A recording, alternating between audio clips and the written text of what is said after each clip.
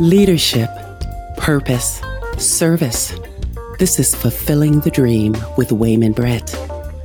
Your path to greatness is not simply paved with the grinding feet of persistence. Through motivating stories and personal testimonials, gain the insight you need to overcome life's biggest challenges and break through those barriers that hinder you. So when opportunity knocks at your door, you'll be ready. Welcome to Fulfilling the Dream.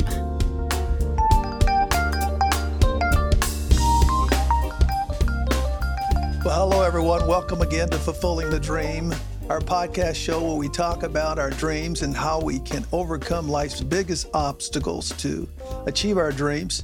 We have a special guest on our show today, and we're so happy to have her here. Dr. Keli Christopher's with us, and she's got an amazing story about what she's achieved in life and what she's doing for young people in the Grand Rapids community. And I've had a chance to get to know her over the past couple of years, and she has an amazing story and wonderful things she's doing with our young people, and just so happy to hear. Dr. Keli Christopher is the founder and executive director of STEM Greenhouse, and she's really on a mission to prepare our young people for life and opportunities at hopefully at one of our major universities, maybe other universities like the University of Michigan and other places. So happy to have her here, and she can tell you all about what she's doing. And I love the fact that she has a passion and a heart for our young people. She wants to make sure that every child in America really find their vision and their dreams and their goals, and they can execute. So welcome, Keli. Thank you so much. I'm really happy to be here. Well, great. And I know that you've got some amazing activities going on for the summer, so we'll talk a little bit about that. But, you know, your path, you grew up in Grand Rapids, Michigan, and I know that your mom and others probably had a lot to do with where you ended up, but I'm sure there are other mentors. We want to talk about that a bit today.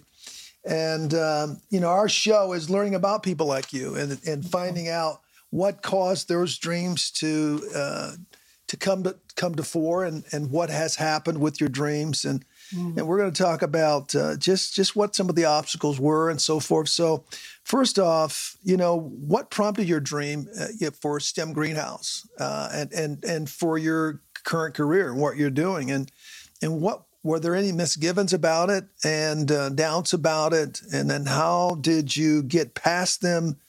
And so tell us a little bit about STEM Greenhouse and you. Okay. Well, first, I think it's important for me to just kind of go back into how I chose my field. I'm an engineer by training.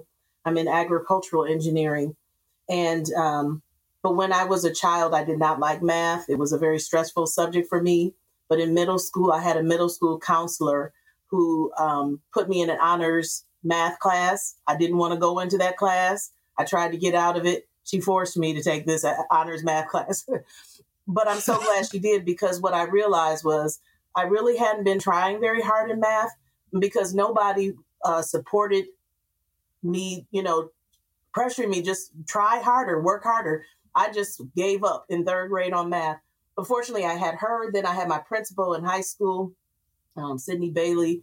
He encouraged me to get all A's. I had never heard of that happening before.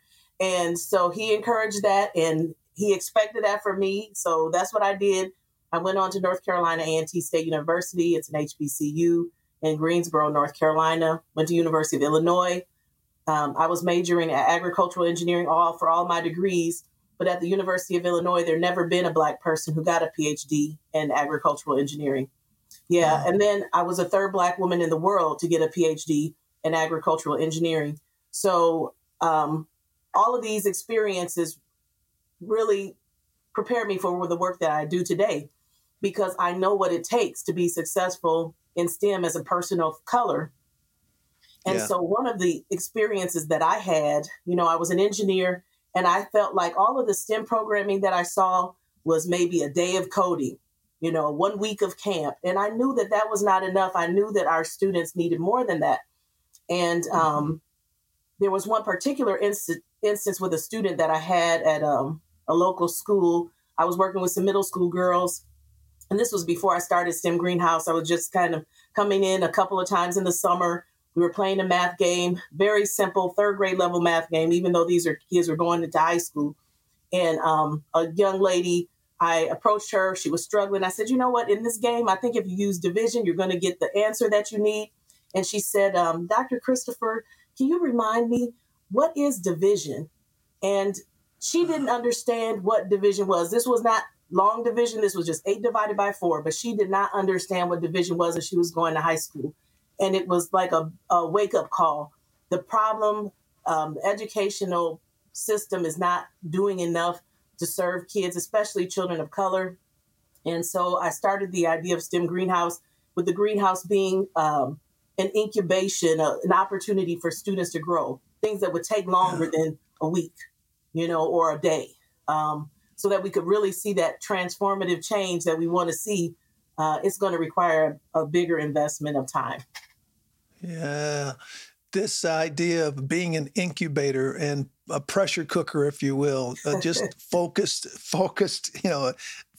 on the talent, pushing them towards really, I guess, becoming very, very confident about what they're doing. Is that kind of what that was about? I mean, the idea, because in school, you're not having 4 or 5 hours of math.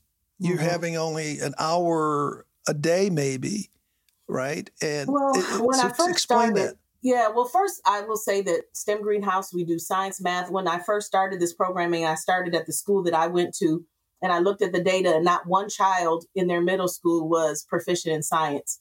But when I went to the school, there were no science teachers there. So now STEM Greenhouse, we actually are teaching science during the school day in 3 middle schools that don't have science teachers.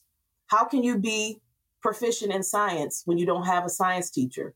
And then when I see, we've studied the test scores because we pre-test students in our summer academy. Their scores are all over the place, from students who can't add 2 digits numbers together to students who are ready for geometry. As a teacher, you cannot teach to such a wide range of students. So basically the students that are struggling the most, they get the most attention. And then those students who could be excellent, who have the potential to be the engineers and the scientists of the future, they're not getting what they need because, so many of the resources are going to the students who are way, way behind. Right. They're not getting pushed enough, it sounds like. Yeah. Well, we are at a crossroads in our nation today. And the question is, what do we do to create an environment for all of our youth to fulfill their dreams? And I think that the things that you're doing is one of those ideas. And so how do we get at more of that? How do we crack that code and get into more of these schools? How do we go about doing that? I mean, how do we get you involved in more opportunities? It is going to involve a shift in just kind of a cultural shift in our education system. Typically in the past, teachers have done the teaching, and outside organizations really have no place in an educational system. But now there are not enough teachers. There are not enough science teachers. So right now we're working in a high school. It has a STEM academy. There has not been a physics teacher or a chemistry teacher all year. Okay. I can hire a math curriculum specialist, a science curriculum specialist, so that we can try to ensure that those students have the best possible outcome given their situation with not having the teacher staff. Because right now, the solution has been, okay, there's a teacher shortage. So that means Black and brown children just aren't going to get math and science teachers. We have to come up, like in this situation, when there's not enough teachers, how can we come alongside other organizations? I don't have the restrictions of perhaps a union and some of the things that a school district has. I can hire a scientist to teach that class. The school district has to hire a certified teacher. So I have some flexibility, but if we don't have partnerships with school districts who are willing to open themselves up, because there is a bit of pride there, nobody wants someone coming in doing the teaching. And we're here to partner. We want the kids to have the best possible outcome. So, putting aside that pride and just saying, okay, what's the best thing that we can do for the kids in this current circumstance and trying to do that. Right. We have so many problems that are going against us. The aftermath of pandemic, I'm sure, has made it more difficult because kids weren't with their teachers full time throughout the day, and there are a lot of distractions. And I've heard so many horror stories about children who just are not adjusting to just the social element, that they've forgotten how to get along and how to collaborate with each other because of this 1.5 years that we were behind. So there are a lot of things that are going behind us. So we need all the help on the table as we possibly can. So you've affirmed that with me. And, so my question, I guess, would be how did you, break through this potential pushback or the obstacles that might have been in your way? Because I would imagine that you getting the trust and you gaining the support to go into a school wasn't easy, maybe not easy today. So tell us what that formula is for you. How do you pick yourself back up when you're told no? How do you do that? How do you overcome that, Keli? Well, I will say, first of all, I don't always ask for permission. I just start doing the work. And then when it gets really popular, then they can't say no, but also I just never stop pushing the envelope. Usually the answer will never be no, but they just hope that you stop emailing them and calling them. And I continue to email, I continue to call. And like after several years of this, they start meeting with you every now and then. And then once you get key people in the organization, you get that superintendent, the principal, if they're in support, there's really nobody else in the system that can stop you. But it requires, I know so many organizations who have given up, like they just stopped trying to work with these systems. But we have to think about the children and not, get personal and get upset with an individual within an organization, and have our sights set on, think of all the hundreds of kids that we could help if we continue, and believe me, it has taken so many years.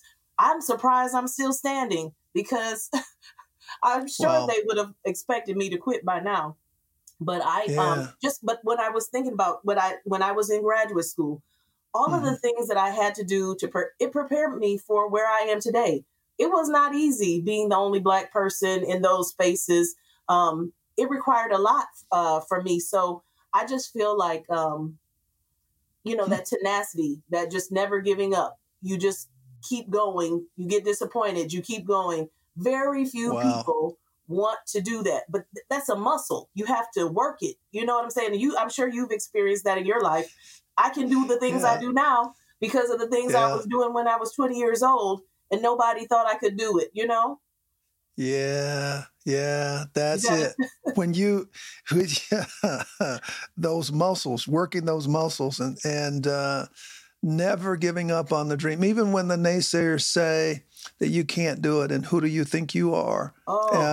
Yes. I've heard that before, and so what do you do when you hear that? You don't hate them for it. You don't you don't get upset with them because that's where they're at in life, and so you just suck it up, and you do get back up each day, and that you do trust and have faith that you can find a way to get through whatever that obstacle is. And I'm so happy to hear that. Your mom and dad, I'm sure, were great mentors for you, but are there other mentors out there? And talk to us about who helped to put this grit, this true grit, this tenacity in you. I mean, where does this stuff come from? Where'd you find this? Who's helping you along the way?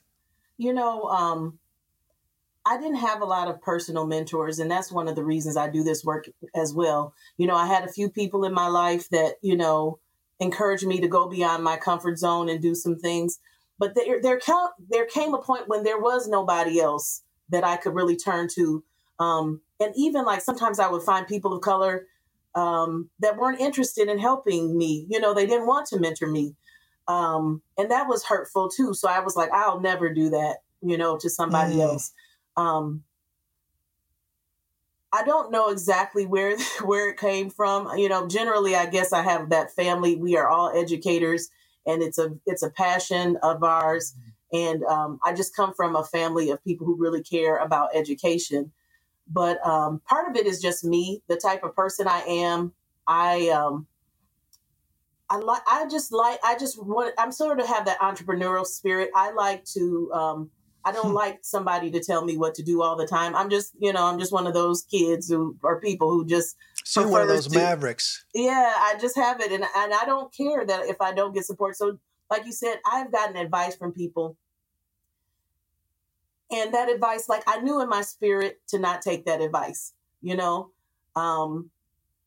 they're successful people. I'm not saying that didn't work for them, but I just chose to make decisions that even if it cost me, a relationship or whatever, I was going to do this no matter what.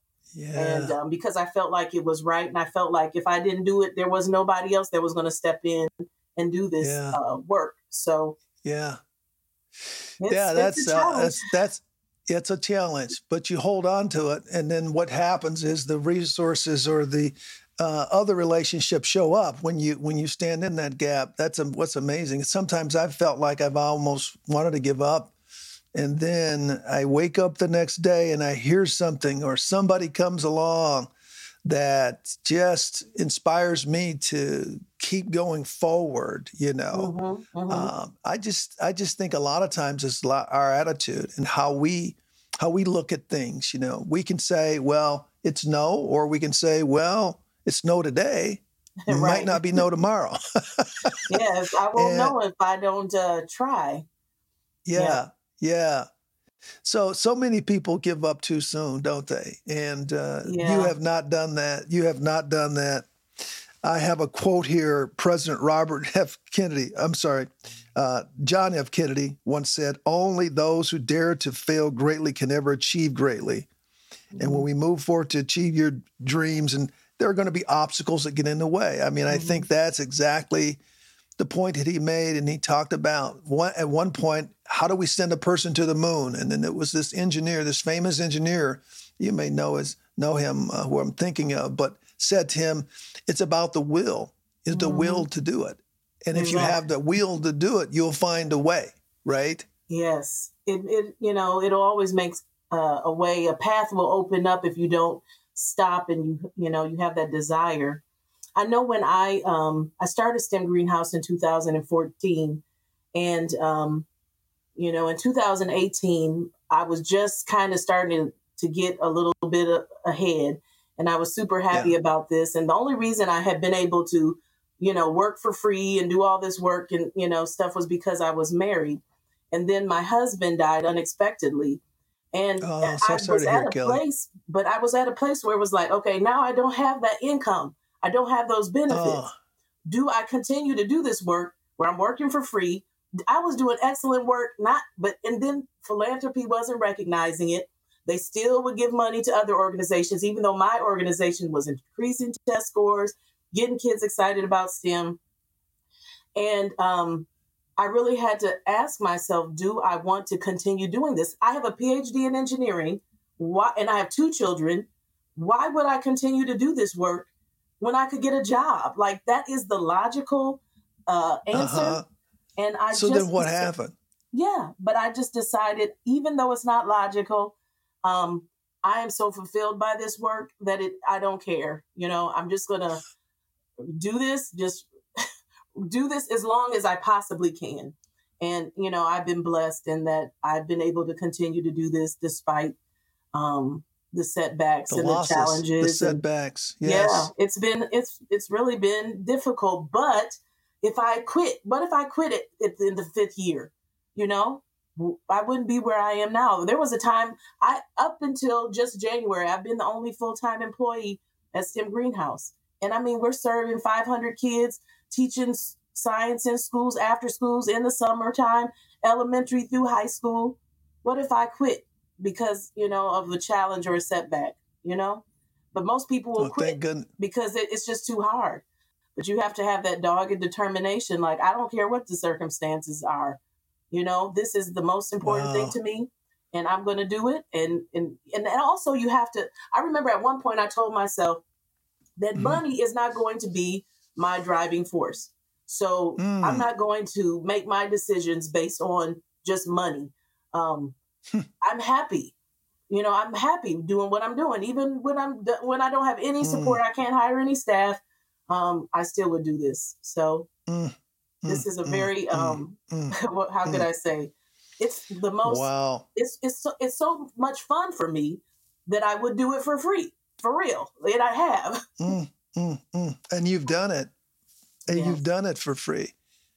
Well, Keli, this has been awesome. And I truly appreciate the wonderful conversation we're having. And I just wonder, what would you want your family or your children or your community to say about you? Because I think you're doing some amazing work. I really do. And so what do you want them? Do you care about what they think? I hope you do, because I care about my kids and grandkids a lot, and my family members. I always looked at them for support and so forth. And in my community, what would you want them to know about you and to remember you by?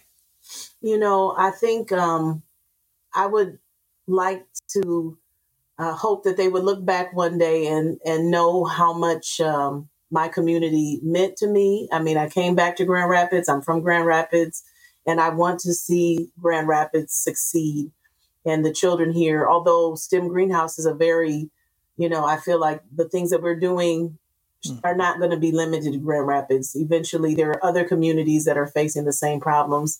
But I'm also hoping that I can be an example, because, to be honest, I did everything the wrong way. The way I approach philanthropy, everybody told me this is the wrong way. You're going to lose friends. Really all I was doing was forcing people to see that what they were doing was not helping the kids. And most people just are not willing to have those difficult conversations. Most people just want to keep doing the things they've always done. That's just nature. And if you always do what you've always done, you're going to get the same results. Exactly. But go ahead. People just don't want to change. And I've always considered myself a trailblazer. We just got space at Innovation Central High School. This is the first time a Black organization has had offices within a Grand Rapids Public Schools. That wasn't easy. That required years of pressure, to get in there, even though I used to be a part of an organization that did STEM programming in the Grand Rapids Public Schools. But when you try to do that as a Black person, it's always just a little bit more difficult, because people are not as comfortable. And, so I feel like other people should, always try to do those things that have not been done before, Yeah, that's kind of how I live my life. Is I honestly, I almost look for ways to do things differently. That's just kind of my nature. I don't want to do the same thing as everybody else. I don't want to follow the same path as everybody else, or else I wouldn't be an agricultural engineer, Right. The world changes so much, and so often the problems just stack up.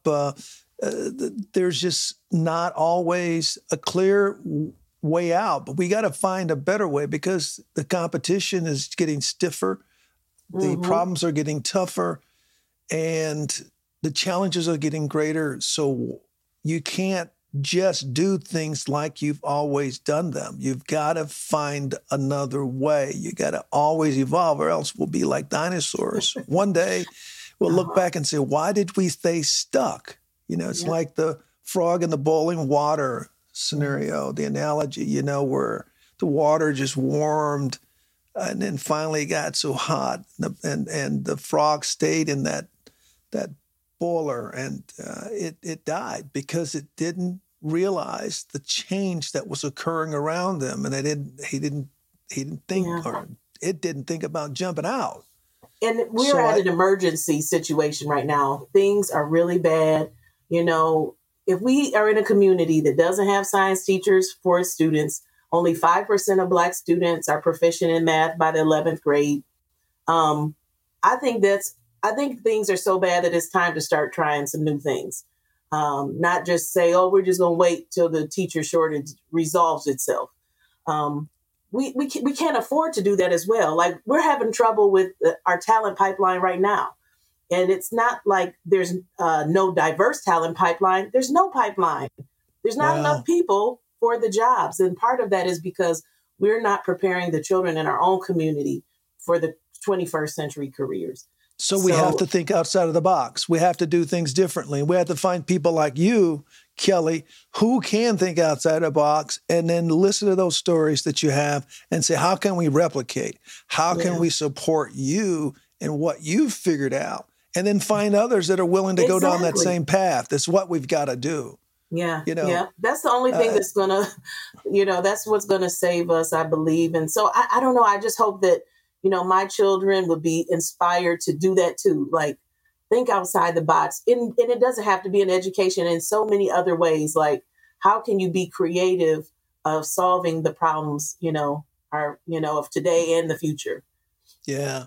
Yeah. Well, if we don't figure it out, then I'm telling you, the world's going to get worse before we know it. And so I'm so happy that you showed up today for the show and that we had an opportunity to talk with you. I hope that things just continue to spiral for you in an upward motion, and that your life continues to be a blessing to other people. You've been an awesome guest on our show today, and want to thank you again for the work that you're doing in our first city of Grand Rapids and Kent County, and all that you do, Keli. Keep it up. We're with you. You have a great day, and we'll look forward to talking to you all soon on Fulfilling the Dream. We hope that your dreams do come true. Never give up, as Keli has said today. Never give up, and be persistent. Right. And don't ever lose faith in your opportunities to make the world a better place. So thank you. Thank you so much for having me. I appreciate it. You're welcome. Thanks for listening to Fulfilling the Dream with Wayman Britt, the podcast that gives you courage and confidence to fulfill your dreams. Discover the riveting personal account of Wayman's journey in his book, Fulfilling the Dream, My Path to Leadership and Finding Purpose Through Serving Others. Available in print and audiobook. If you haven't done it yet, subscribe to Fulfilling the Dream wherever you get your podcast. Share this episode with others. If you think you don't know them well enough, do it anyway. Be bold. Make a connection. And if you have a powerful story to tell, let us hear it. To get connected, visit fulfillingthedreampodcast.com.